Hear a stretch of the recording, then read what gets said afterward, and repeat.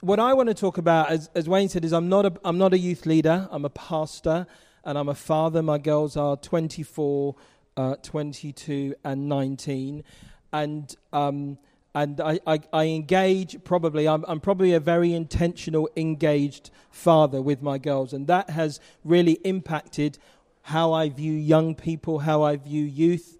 And growing up, I used to go to the Downs Bible Week. I met Jesus there.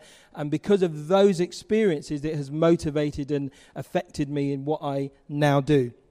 So I'm talking to you from that kind of perspective. So I'm not talking as an expert. I'm just talking as a pastor and things that I've learned.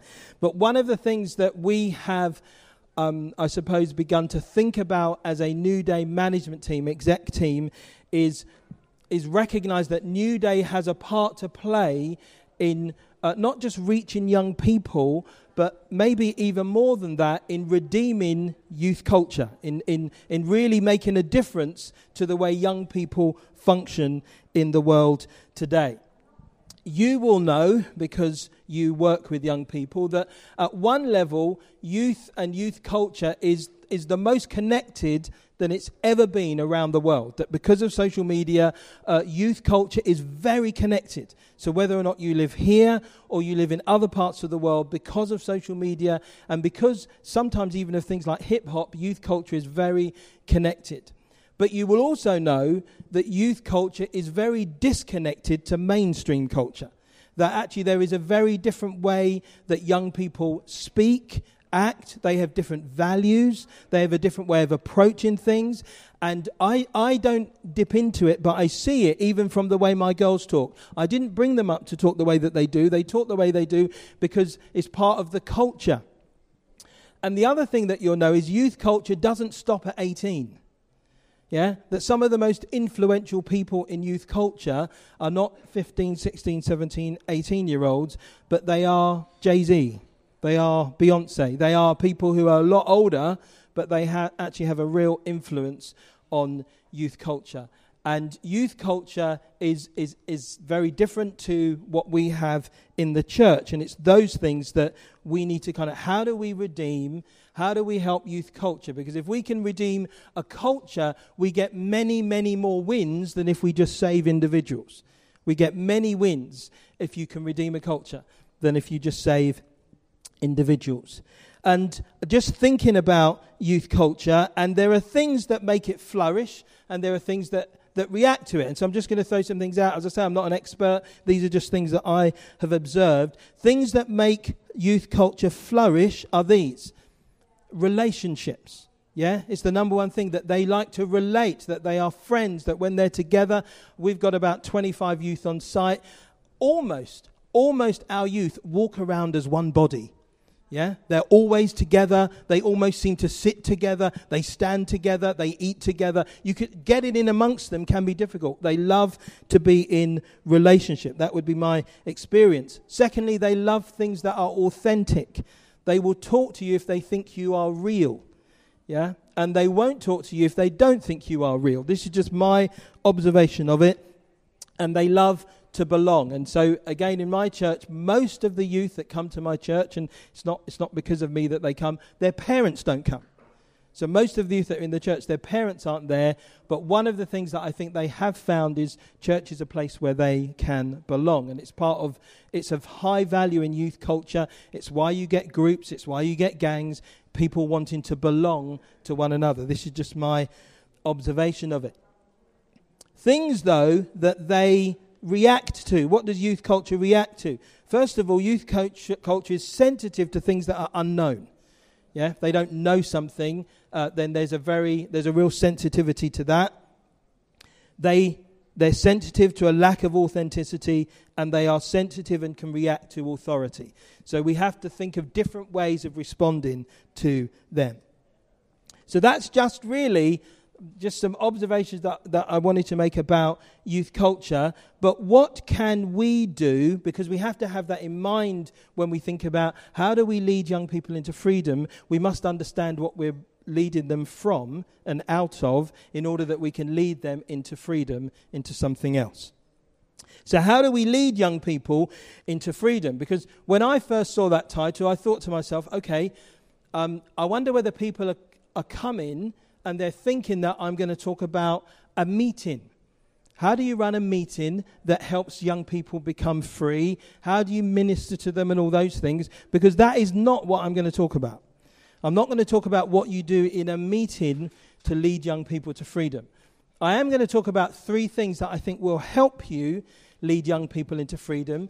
And some of those will relate to things that we've done here at Newday, and some of those would just be more personal. So 3 things that you can do to lead young people to freedom. The first is this, and it might seem an odd thing, but my experience says, do you know what? There is something in this. Build your youth group as if it were a family.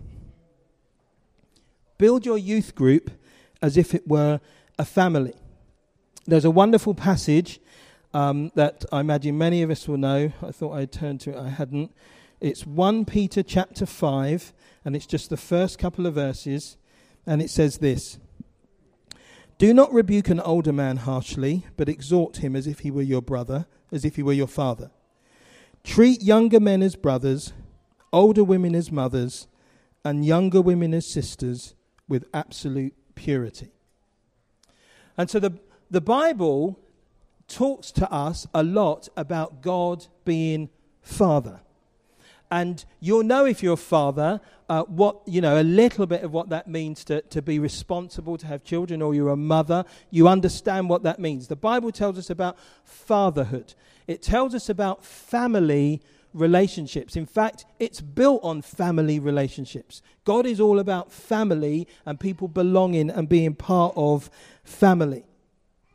And I think the thing that about family, and the Bible talks about God putting the lonely in families and all things like that. Why do I say build your youth group as if it were a family? Families show us the most appropriate way of relationship. And relationship is the key thing. So if you decide that you're going to build your youth group around a vision or around a purpose, and you're all going to go for this and we're going for Jesus and all of those things, and you don't necessarily think about it in terms of a family, you will still have to deal with relationships. And how do you help young people to find appropriate relationships? How do you help young people? How do you help young guys, a 15-year-old guy, have an appropriate relationship with a girl or an older person? How do you do that? Particularly when some of them will not have seen that as a model. It wouldn't have been their model. How do you do that? Yeah. So you build your group around this idea of family. And some of you you're already fathers and mothers. Yeah, you're already that. And I don't necessarily mean that you have children, but you kind of already play that role among young people. And I'm saying actually that is a brilliant role to play when you're trying to build a youth group. It might seem an odd role to play, but I think if you're going to redeem youth culture from whatever it is now to being something that God can bless, building a family is not a bad way of doing it. Yeah, helping young people to relate. So one of the things that we do in our church, where we have numbers of young people, numbers of young lads, is we're very intentional in involving them and really wanting them to observe how people relate to one another. That they would learn how to relate to people with respect, with honor. Yeah, I don't stand and tell them that. I don't go, like, this is what I need you to do. But what we hopefully do as a church is we model that to them. Yeah, so you build family, and if you're in a family, then modeling family isn't necessarily difficult to do. Yeah, you can model family relationships to young people.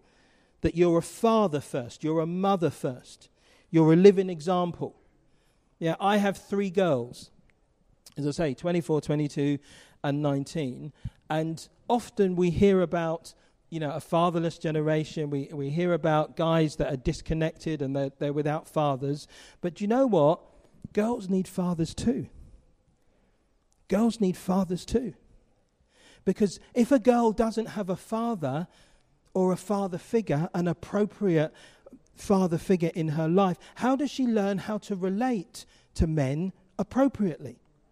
Yeah, I found that with my girls, that actually one of the ways that they've learned how to be appropriate in their relationships is because they've had a father who's been very intentional relationally with them.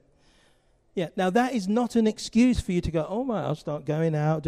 It's not an excuse for anything. It is about how do we make appropriate relationships with young people in order that they can then make appropriate relationships with one another. Yeah, it has to be one of the main things we do, because for many of them, they haven't seen that model. They haven't seen relationships. Yeah? And it's in relationships that, as this passage says, we learn to respect older men, older women. We learn to treat younger women as sisters with absolute purity. I remember when I first read that passage, I think I must have been 16, and my mouth dropped open. I couldn't believe the Bible said that. As a young man, I'm to treat women. How do you do that? Yeah. Well, I'm not going to do that just by trying to be strong, but I might be able to do that by observing how other people do that. Yeah. So if you are that kind of person, if you're that kind of, with fathering and mothering, and by that I don't mean, I mean it's a much more intentional action than just what we can sometimes think about fathering and mothering, but there is an intentional action towards creating family and a family way, because actually that is God's way. God's way is a family way. So we want to create that as well. And when you create a culture of family, see, the reason I'm talking about redeeming youth culture is when you redeem, if we are able to help redeem culture, the wins are not just with the individuals that come into the church. The wins are much broader than that. Yeah? If we were to be able to redeem a culture that respected and understood authority, that would have much bigger wins than just the one or two kids that we might relate to. It might have wins on youth out there in terms of how they relate to people who are in authority. But the culture has lost that. And so when culture loses something, what you'll find is that young people, even if they're not intentionally not doing the right thing, the culture pushes them that way. So redeeming culture is a win for us on so many different levels. And I'm not saying we can redeem culture completely, but I'm saying in a place like Newday, in a place like our churches, we can begin to build a slightly different way. That would be what I would be advocating. And then in creating a culture, I know that's what I did with my family. I think the girls might disagree with this, but I think what I was trying to do was not give them rules. I was trying to create a culture. And one of the things in our culture at home was we went to church. So we never had a rule about church. Yeah? And it was difficult for them because originally when I had my girls and they were a bit younger, we were in a church where there was a youth group of 100 children. Yeah? So they came to church because they saw their friends. We went and took on a church where there was a youth group where they were the children. Yeah, the three girls, they were the kids. And so getting them to church was a little bit more tricky. But we didn't get them to church through rules. Oh, well, you must come to church until you're 16 or you're 18. And we didn't get them to church by bribing them. Well, if you come to church, we'll take you to McDonald's. We didn't do those things. What we did is we just created a culture where the Hyltons on Sunday go to church. That's what we do. And I remember my youngest daughter saying, I felt like I got caught up with something. At times I didn't even want to do it, but I was caught up in this thing that we went to church. And so you can create cultures, because if you create a culture, it removes that thing that comes when you create a rule, i.e. rebellion. Yeah, it removes that kind of, right, it's now me and you, and we're going to try and battle it out. You create a culture rather than rules. The second thing, I think, just bearing in mind what I said about youth culture, where young people are, it might not be every young person, but broadly speaking, where young people are. The second thing that I have realized to help leading young people into freedom is my own personal life integrity and walk with God. It's become critical. Yeah, I can't help them. I can't take them where I have not been. I can't show them something that I haven't seen. I can't do it. Yeah, it's not enough to tell them, well, you've got to do this, you've got to do that. Okay, you mustn't do this, you mustn't do that. I know I did those things, but you mustn't do those things. That's a really difficult argument, isn't it, with a young person when they say, well, why can't I sleep until midday? You did. Yeah. Yeah. At that point, you kind of things have changed. Yeah? So your personal integrity and life is critical. Yeah? This would be my take on it, that you as a person and how you live. And I don't say that to make you feel pressure. Oh my goodness, well, how do I do that? My personal life, I'm a mess. Yeah? Well, in many ways, we're all a mess. And the way we become less of a mess is we find hope in God. Yeah? That's how I become less of a mess. That's how I move things on. I end up putting myself in a situation where I rely on God. And this is going to sound, oh yeah, we know that. But I have found for me personally, that time of personal devotion to God has changed me. Yeah? I don't just say that. That is my real experience. I am different because of the time I spend with him. He has given me more wisdom because of the time I've spent with him. And actually, I have less... I don't carry burdens in the way that I might have done because of him. Yeah? You can carry burdens of young people. Yeah? You can want them to change. You can desire that they change and stuff. And you can carry it. And there's something where you go, do you know what? I can't carry it. And being honest, with my girls, I didn't carry the burden of raising them. Yeah? I didn't always know what they were doing. I didn't always know where they were. I always stayed up to try and pick them up or find out or whatever. But I didn't always know. But what I did do in my prayer life, I'd say, God, I am trusting them to you. I'm not trusting them to me. I'm trusting them to you. And that became a constant prayer for me, for my girls. It's a regular prayer for me now, still with them, but also with our church. God, I'm trusting them to you. I'm trusting that you will lead, that you will guide, that you will provide. And that helped me when dealing with issues where I thought, okay, I don't know which way she's going to go here. I don't know whether she's going to do the right thing here. Yeah, it's not enough for me to go, no, you mustn't do that, because they don't respond to that kind of instruction very well. So I might try and lead and guide, but do you know what I do? I pray. Yeah, and I pray not because, oh yeah, it's an easy answer prayer. You pray when you really believe that God answers prayer and God hears prayer. Yeah, when you start praying for your young people, not just that they might be saved, but that God might guide and direct them. So I found that my own personal life became important. Yeah, how I lived. If I was battling secret stuff, do you know what? That wasn't going to help me lead them. Yeah? So my own life became really important in terms of pastoring both in my own family and in my church and among the young people that I lead. And part of that is the need for them to encounter God. You want your young people, and I know you want your young people to encounter God. And the way you do that is you create an environment where encounter is possible. Yeah? You just create environments where kids can respond to God. Yeah? Whether that's a worship thing, whether that's just doing a Bible study. Our youth group, and I don't go to it, but what they do is we had to change what we were doing in order to accommodate the youth. Now you might go, oh yeah, that's normal, but what we did was we ended up having a youth group that met every other Sunday at the same time as the meeting in a different place. But they weren't like 12 and 14-year-olds. They were like 16, 17 and 18-year-olds. And we found that we got more youth when they met together than when they came into the church. And that most of the time what they did was they just used to do Bible studies. In fact, they still do. They just do Bible studies. Because although there are other things you can do with youth and you must do with youth, you do want them to have the Bible. Yeah? You do want them to know the truth.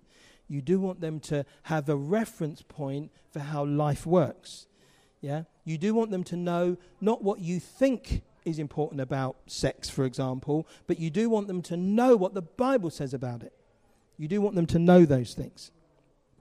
So for me, personal devotion, again, I suppose, I became, or I was very deliberate in my personal devotion to walk with God publicly before my family. It wasn't in secret. Yeah. So my girls would often come in. Yeah, I'm in there praying. I've got the Bible open or whatever, and often they would just come in. I wanted them to see something. Yeah? And what I discovered when they saw something, and I've heard different ones of them say, that was inspiring. Yeah? What we knew was Dad prayed. We knew that. Dad always prayed. We saw it. Yeah, he was always there. He was always in a room with his coffee and with his Bible. Yeah? And it inspired something in them. They desired it. They wanted it. Yeah? The youth that you lead can be inspired by your example. Yeah? You inspire them, and not just through words, but just by they'll watch you. You'll know they watch you. And so the Bible becomes important. And then finally, I just want to say a little bit about Newday as an event and what we have tried to do to assist you guys in wanting to lead young people into freedom and wanting to bring them through, wanting to help them avoid pitfalls where you can, wanting to direct them, but also recognizing where they are broken and where they are damaged, you're providing space for them. And so when I first came to Newday a number of years ago, I was involved in different roles, but I saw a number of things. I saw that the event was changing in that the types of kids that were coming were different, that they weren't simply church kids, that they weren't simply kids, that they were kids from all over the place. They were kids from inner city areas all over the place. They were kids from, I suppose, the country. There was all different types of kids that were coming. I also recognized, and maybe this was through social media, a little bit of pastoral care at the beginning, that many were coming more broken than we thought they were coming. Many were coming with more stuff going on than we realized. Yeah, many were coming and they weren't ready to go church planting because, they were just struggling. They were sort of captured. And so what we began to do very early on is myself and many of you may know Steve Horn. He actually leads the pastoral work at Newday now. We just began to talk about, okay, how do we create an environment where young people can come to Newday and it can assist them in setting them free from some stuff, that they've carried all year long. But a week at Newday could really help them. It's not just a holiday, but actually it can be almost like surgery, that stuff can go on here that puts them in a different place when they go home. And so we began to talk about that. And many of you might know, we used to have a referral team, which is kind of our specialist ministry team. The people that will come out onto site, they'll meet with young people, they'll talk with you. We used to have a referral team of about 15 people. We now have a referral team of 45 to 60 people because we realized that we needed to provide more support. We used to have a child protection kind of conversation at the end of the week, and now we have a safeguarding team of a number of child protection social workers and other people in order that we can provide specialist support, so Christian specialist support with young people. And our philosophy has been this. And the other thing that we challenged or began to change and affect and talk into was what was being spoken in seminars, what was being spoken on the main stage. Were we covering the things that young people were dealing with? Yeah, because it wasn't enough just to go church planting. You needed to do something. Some young people needed to be healed. They needed to be, brokenness needed to be mended. And so we began to affect the kind of conversations, the talks that were being happening, the responses that were being made in order that we could provide that. And we have seen through that process, I don't know how many, hundreds of young people who have come to Newday, and maybe they're in your churches, who through being here, hearing things here, spending time with people who are a bit more specialist, who have a bit more time because you don't always have that kind of time with them, and seeing them just set free, stuff coming out. Things are just being broken in them. And we've seen it time and time again. And one of the reasons I think it happens is because we work really hard at making Newday a safe environment as best we can. We want Newday to be a safe, peaceful environment because young people don't really respond to God in chaos. I mean, their life might be chaos, so we need to provide something that's a lot safer, a lot more secure in order to help them respond to him. And so Newday has become a part of that. And I know for me personally and my church, bringing young people to Newday has been one of the things that has really seen them move forward. mean, some of these kids that we've brought, and we had a brilliant youth leader who's not with us now who did that. Some of the guys that you would talk to, they would say, I came to Newday and I thought I was a Christian, and I wandered around the site and I realized, do you know what, I'm not a Christian. I don't know Jesus. And so they've come into this relationship with Jesus. And the model I think that they observe is devotion to Jesus takes precedent over everything. Yeah? You want your young people not to think about the things that are going to distract them. Get them thinking about the things that are going to help them. Yeah? So it's not changing the law, so we need to change and don't do this, don't do that. It's focusing them on the very things that they can become devoted to. Because this week, most of your young people will be devoted. Yeah? So you want to help them. How do I help them stay devoted? Well, I need to be devoted. And I need to create environments where that devotion gets lifted. Okay, so those are just some of my thoughts. I think I'm going to hand over to one of the team. Thank you so much, Owen. Wasn't that so helpful? Should show our appreciation to Owen. Owen, you need to stay because you might have some questions to answer.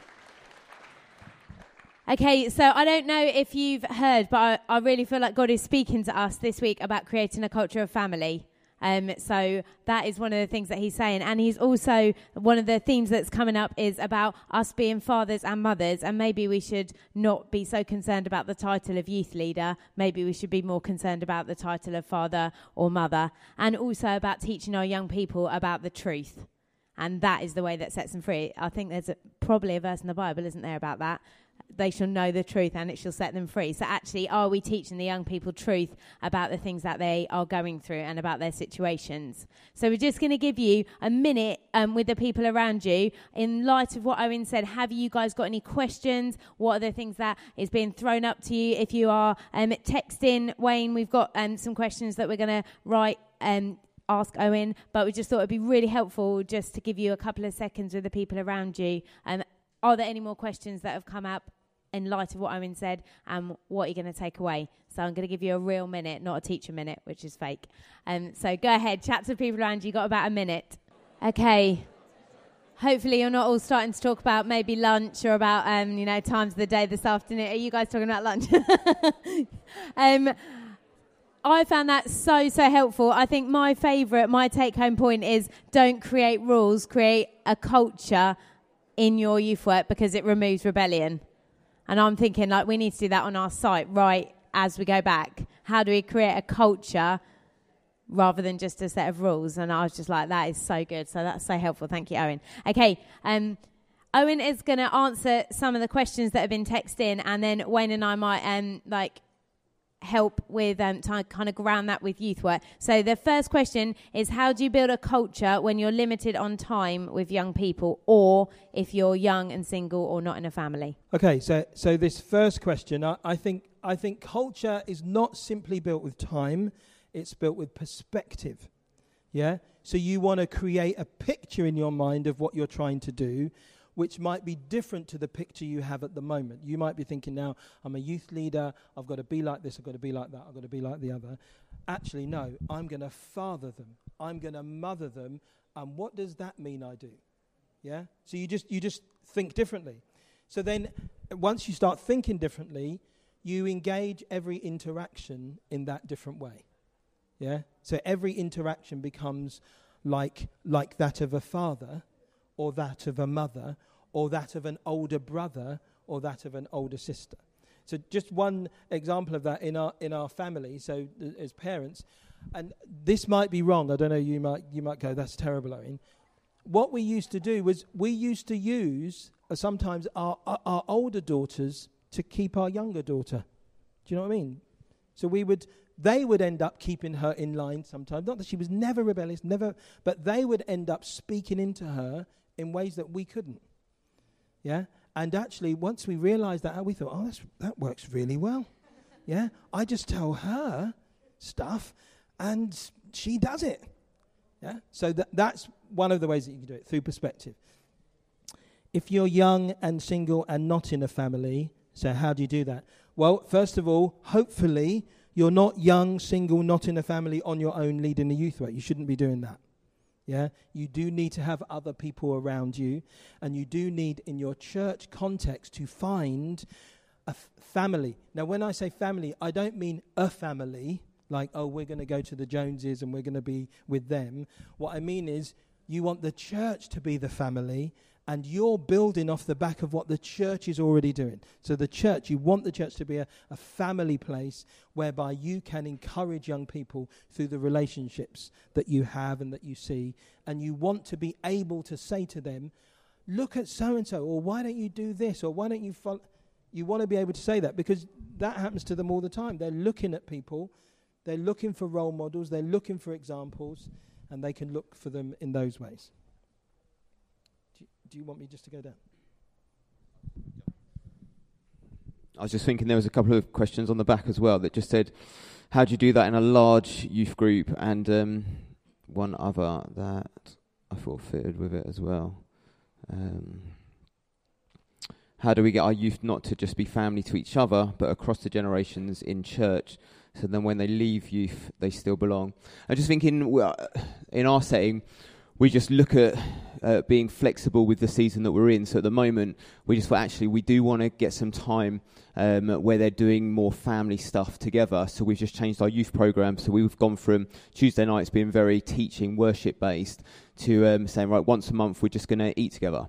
And, I mean, we have 100 young people and stuff, so it's not straightforward to say we're just going to have a meal together. But we've got a family that have said they'll commit once a month to coming in and just catering, so the team can literally just be there just to sit and have a meal with the youth. And the first Tuesday every month, we'll just sit around tables. Obviously, it's not in people's homes, but just sit around tables and just have food with no real agenda, but just to be and just to kind of sit and just to have a meal. And for some of our young people, that would be really alien because they just don't sit around a table and have food together. But actually, we want them to get into that moment of actually, let's just sit and let's be and let's talk and let's do some icebreakery stuff around the table and just have food and stuff. We're also, myself and my wife, we just said, right, once a month on a Thursday, we'll just invite all the older youth around for a meal to our house, and we'll just kind of hang out and have that. So we've looked at our program and said, okay, how can we be intentional in creating some family moments and some culture moments where actually we can build that in, that come away from some of the program that we've done for years, where it's just been kind of done in this way or in that way. And with the different generations stuff as well, just looking to be intentional in the moments where you are together. So on a Sunday morning, it's easy for our youth leaders to just be off doing their own thing if they're not serving in youth, or if they are serving in youth, or if they're engaged with the young people, just to go and talk to the young people. Whereas I've spoken to a few of our youth leaders saying, why don't on a Sunday morning you grab a couple of young people and go and introduce them to some of the older guys that they'd never meet and they'd never come across, that you know, and you could link them in, and actually maybe out of that, some of those older people will then invite you and those couple of young people round to their house for lunch and stuff, and just trying to get them to see on a Sunday morning, I can go get my kind of coffee after the service and just have a conversation with my friends, or actually I can be intentional, not just in the youth moments where I'm on program, but actually I can grab a young person, I can go and we can go and sit and talk to the 90-year-old that's in the church that just isn't going to come and kind of naturally connect with a young person, but will connect with you through them. So I think look for where you can link up people. We've got a great family in the church as well that just, they do family really well. They've got a brilliant culture, and they're just really quite open. So we talk to them about, they're never going to be on the youth team, but we're saying, well, could we get a couple of the young people that we mentor in schools that actually have just come from really broken families? Can we just connect them with you sometimes? Well, if you're going to go hang out down the beach, which we've got that near us, so that they can come and hang out with you, and we'll just have the day together. And they're really open to that and involving. So I think looking at how you can get families that you think, yeah, they've got a good thing, and actually I'd love my young people to be exposed to it, how you can kind of make those links and involve them. And I think that helps with the generational stuff as well. Okay, so the next question, if you involve young people in your family home, how do you hold safeguarding? So in some ways, safeguarding as a kind of as a legislative rule, it doesn't apply in your own home. If you invite people into your own home, you can apply those guidelines, but it doesn't apply specifically. To be honest, what we've done, because we've had, when we first moved to our house, the youth group met in our home. And so Pauline and I would go out on a Friday night, and 30 young people would descend. Descend is the right word, onto the house. And there were moments when we were sitting in McDonald's in Norbury thinking, what are we doing? And the way the youth worked at that time was the instruments we had. The church, was just kind of starting. We're in our bedroom, and so we'd come home. There'd be young people on instruments in our bedroom. Yeah. So for us, there was like nothing sacred here, is there? Yeah. So we just invite in. So I would say that we're mindful of stuff, but we would invite in, and all I'm doing in my mind, this is not about even my engaging, this is about my creating an environment in which young people come who they don't normally come into that environment. So I'm not in there always trying to engage with them, but they are just seeing, they are just observing, they are just part of something. And I think that people pick up a lot from that. Young people pick up a lot simply from being there.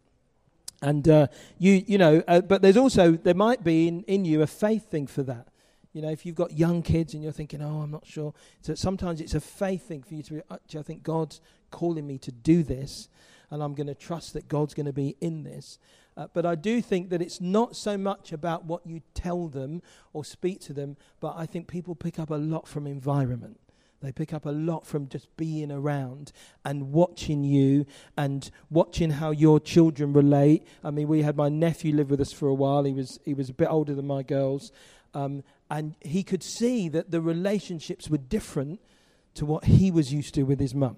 He could see, you don't do that. That doesn't happen here. And when it came, then we had another guy living with us, and at one point I thought, man, is he taking drugs in the bedroom? He was in a room. I didn't go in there and go, but I said, when I did speak to him, I said, we don't do that here. Yeah? So that's my thing. We don't do that here. So it's not to say, I'm not telling him this is a naughty thing, you shouldn't be doing. I'm saying in this house, it doesn't happen. Yeah? So that's what I mean by culture. I'm creating something. If you have a young person that is switched off and not engaged, how would you engage them, especially if they think it's all fake? Yeah? So this is one of those areas where I think, I suppose I'm going to take an approach that you might not think to take. I'm taking the approach where I am not trying to engage someone who's not trying to engage. Yeah? I'm not trying to engage them. I'm going, okay, they're on a journey. Yeah, there was a period of time where one of our girls, so I told you about the culture we created at home where we're a going to church family, that's what we do. We're an eating around the table family, that's what we do. Yeah, there came a point where one of my girls decided, she realized, she started going to church. She missed one Sunday because she had an exam or something the next day. And I remember one of my other daughters thought, Dad, what have you done? So-and-so's not at church. And I thought, no, it's fine. And I remember my wife saying to me, I think you might have opened something there. Because once she realized that she missed church one Sunday and Mum and Dad didn't have a go at her, she was like, oh, this is quite good. And so for a while, she did not come to church. Yeah. So there was a long period, maybe a year, when my daughter didn't come to church. And I was, when I had the thought about her doing that, it was a horrible thought. It was a fearful thought. What would people think? But actually, when it happened, I didn't think like that. What I did was I prayed. Yeah? Because I remember, and my prayer was this: God, 2 out of 3 is not good enough. That was my prayer. God, 2 out of 3 is not good enough. Yeah, not once did we say you must come. I mean, my wife sometimes will say, where have you been? And blah, blah, blah. But not once did I say to her, where are you, what you're doing? So if someone is switched off, they're switched off. Yeah, focus on the ones that are switched on and create an environment where the ones that are switched off end up switching on again. And she did. She switched on again. And even when she switched on, she didn't come and say, Mum and Dad, I'm back. Yeah, we kind of observed and said, oh, okay. Yeah, because they have to live their own life. Yeah, they have to find Jesus for themselves. So that's how I would deal with that one. Final question on here. What advice would you give to a youth leader who's struggling themselves with sin and leading young people? Now, I don't know to the extent of that, because we all struggle with sin. Yeah, and I don't say that glibly. Yeah, we all struggle with sin. And hopefully... when I talk about that whole personal thing, one of your personal prayers might be, God, I need you to protect me here. I need you to keep me. I need you to protect them. I need you to protect her in that conversation. I need your help here, God. I pray that regularly. As a pastor, that's one of my most regular prayers. God, would you protect me? Would you keep me? Yeah? I can't live in a world where I don't talk to anyone, but my goodness, am I asking God to help me every time I do? Yeah, and I'm thinking about it. So if you're talking about general sin, then I'm like, well, that's where we all are, and we all go to God. But if you're talking about something that's very specific, yeah, my encouragement is you need to get help. You need to get help, because if you are struggling with something, with some secret sin, don't think that will not affect what you're doing. Yeah, if I'm struggling over here with pornography, and I think nobody knows, and I'm struggling with it all the time, that will affect. Yeah, there are spiritual forces. There are things that go on when you're doing things that are not right, and you're still trying to lead. Yeah, it's going to have an effect. So I would just say that. So if you need to get that sorted, you need to get that sorted. But the best way I have found to avoid sin is daily praying. So in the daily praying, I'm recognizing the daily weakness. Yeah, I don't get to a point where I ever think to myself, "Oh, do you know? I think I've conquered this sin. Yeah, I think I'm okay. I don't think I haven't." No, you never get to that point. There's a daily prayer for daily weakness, but there's also a focus on and a devotion to. Yeah. So I'm focusing on Jesus. I'm devoted to him. And one of the reasons I'm focused and I'm devoted, because I recognize, do you know what? If I fall, it affects all of this. Yeah? Sometimes I have to think like that. Yeah? If I fall, it affects not just me. Yeah? Other people are affected. And you might just be a youth leader in your mind. I'm just a youth leader. But if you fall, all those young people who mock you and everything, and they're taking the mick out of you, but they're still watching you. Yeah, you're still their example. They're still looking to you. They might never say, do you know what? We think you're great. They'll never say that, because, well, they never say that to me anyway. They never say that to you, but you know they're watching you. Because when you fall, when you hear about leaders fall, how many other people do you realize give up on God because of it? Now, I'm not trying to put leaders up on that kind of pedestal. You've got to be perfect. Of course, you're not perfect. But recognize daily weakness.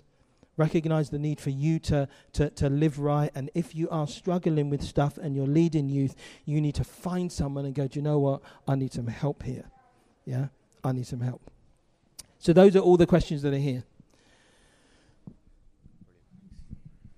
Thank you so much, Owen. It's quality, isn't it? It's rich what we're getting here and stuff. So there is a number of other questions. We are aware of time though, so I think I'll just whiz through a couple of them, and then we will text them out. So if this is going to work. How would you manage an existing youth group in terms of building new culture? Do you announce to them or simply implement and have them catch on?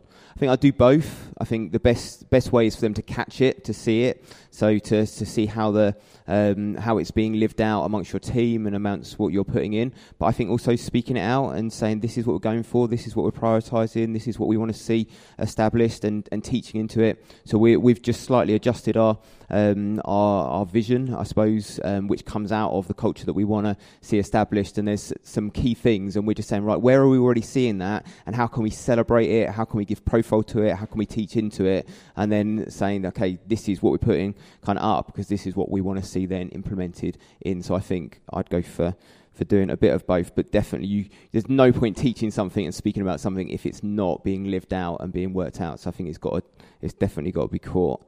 I think you covered that one. Okay, how do you work alongside their real parents? I think it's really important. So I've always said as a youth worker, the parents is as much part of the youth work as the young people. They are part of your team. So you want to be having good communication with them. You want to be talking to them. You want them on board with what you're doing and what you're building and where you're going. Obviously, like young people spend most of their time with their real parents and the culture that they're setting.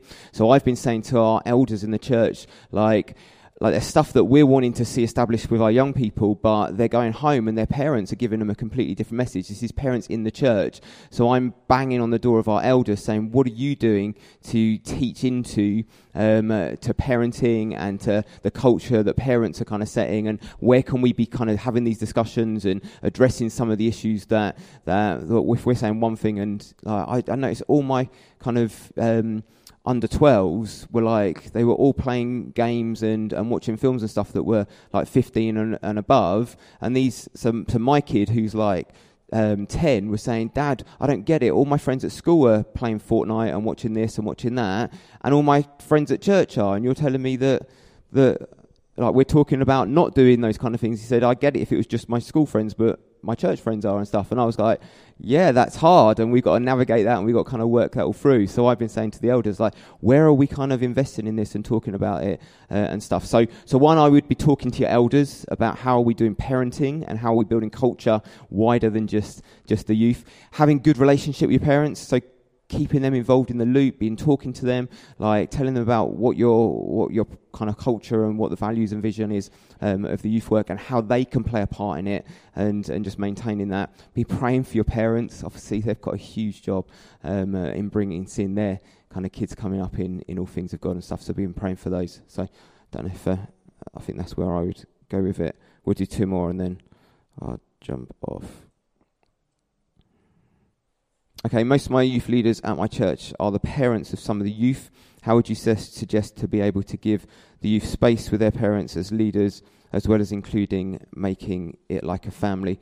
I think if you take this principle of us being spiritual parents or parents, then the fact that your team is parents of the young people, I think, puts them in a great position.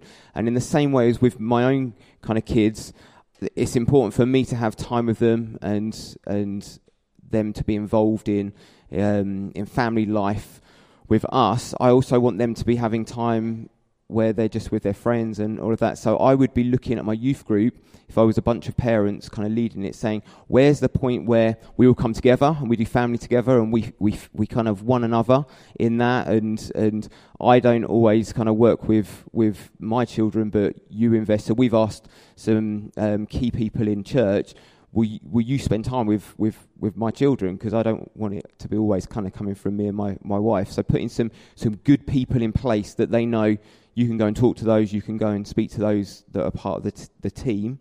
But also looking for times where the young people, you're coaching them to just spend time together separate to you. So if you were, 6 parents of a bunch of young people, say, actually, well, let's just give them some space where they can do some Bible study just with them without us, and maybe they can then feed that back and come back to it, or maybe they can come up with some social events where they do, and just empowering them to live it out and have time together. I'm living with at the moment this whole thing of I don't want to be kind of seen as a teacher. I want to be a coach to my young people. So I'm constantly looking at how can I coach them and release them and enable them to do it. I'll finish with this. Okay, brilliant. Felt like God just spoke to me and said, do you feel more like a kind of core subject teacher, or do you feel more like a sports coach with your young people? And I thought, actually, at the moment, I feel like us as a team, we feel like kind of we're more like maths teachers, where we're like, this is a really good subject, and some of you love maths and you want to do maths and stuff. Most of you hate it, but actually you know it's good for you, so you'll kind of turn up and you'll go and you'll kind of try and kind of get your head around it and stuff. It feels like that with faith for a lot of our young people. It's like they know it's a good thing, they know they've got to do it, it's a bit of a chore, it's a bit of an effort, and they're kind of persevering, but it's kind of the youth leaders are like, they're going, do this. And I thought, actually, I don't want to be that. I don't want to be kind of that kind of role to them. I want our youth team to be like coaches, where we're like, it's like a basketball team that they're like, I love basketball and I'm invested in it, or I love football and I'm passionate about it, and I need coaches to kind of help me and shape me and kind of develop me in that. So we've been looking and saying, how do we change the culture from a bunch of core subject teachers to a kind of a bunch of sports coaches that are kind of cheering them on and supporting them and stuff. So I don't quite know how that fitted with the question, but I think that's it with the parents. If you're a parent of a group of your youth, then look and say, okay, how can we coach them? How can we release them? How can we empower them to be doing kind of the church stuff and putting that in place? So then it's not all coming from you, if that makes sense. So, Amen. Okay, so just the one thing I want to emphasise, because when we talk about family, we kind of have an image in our mind. The win for us when we do family is, as I said earlier, but I want to emphasise it, it's the nature of the relationships. So the win for you is not just that you become father and mother, but that they become brother and sister.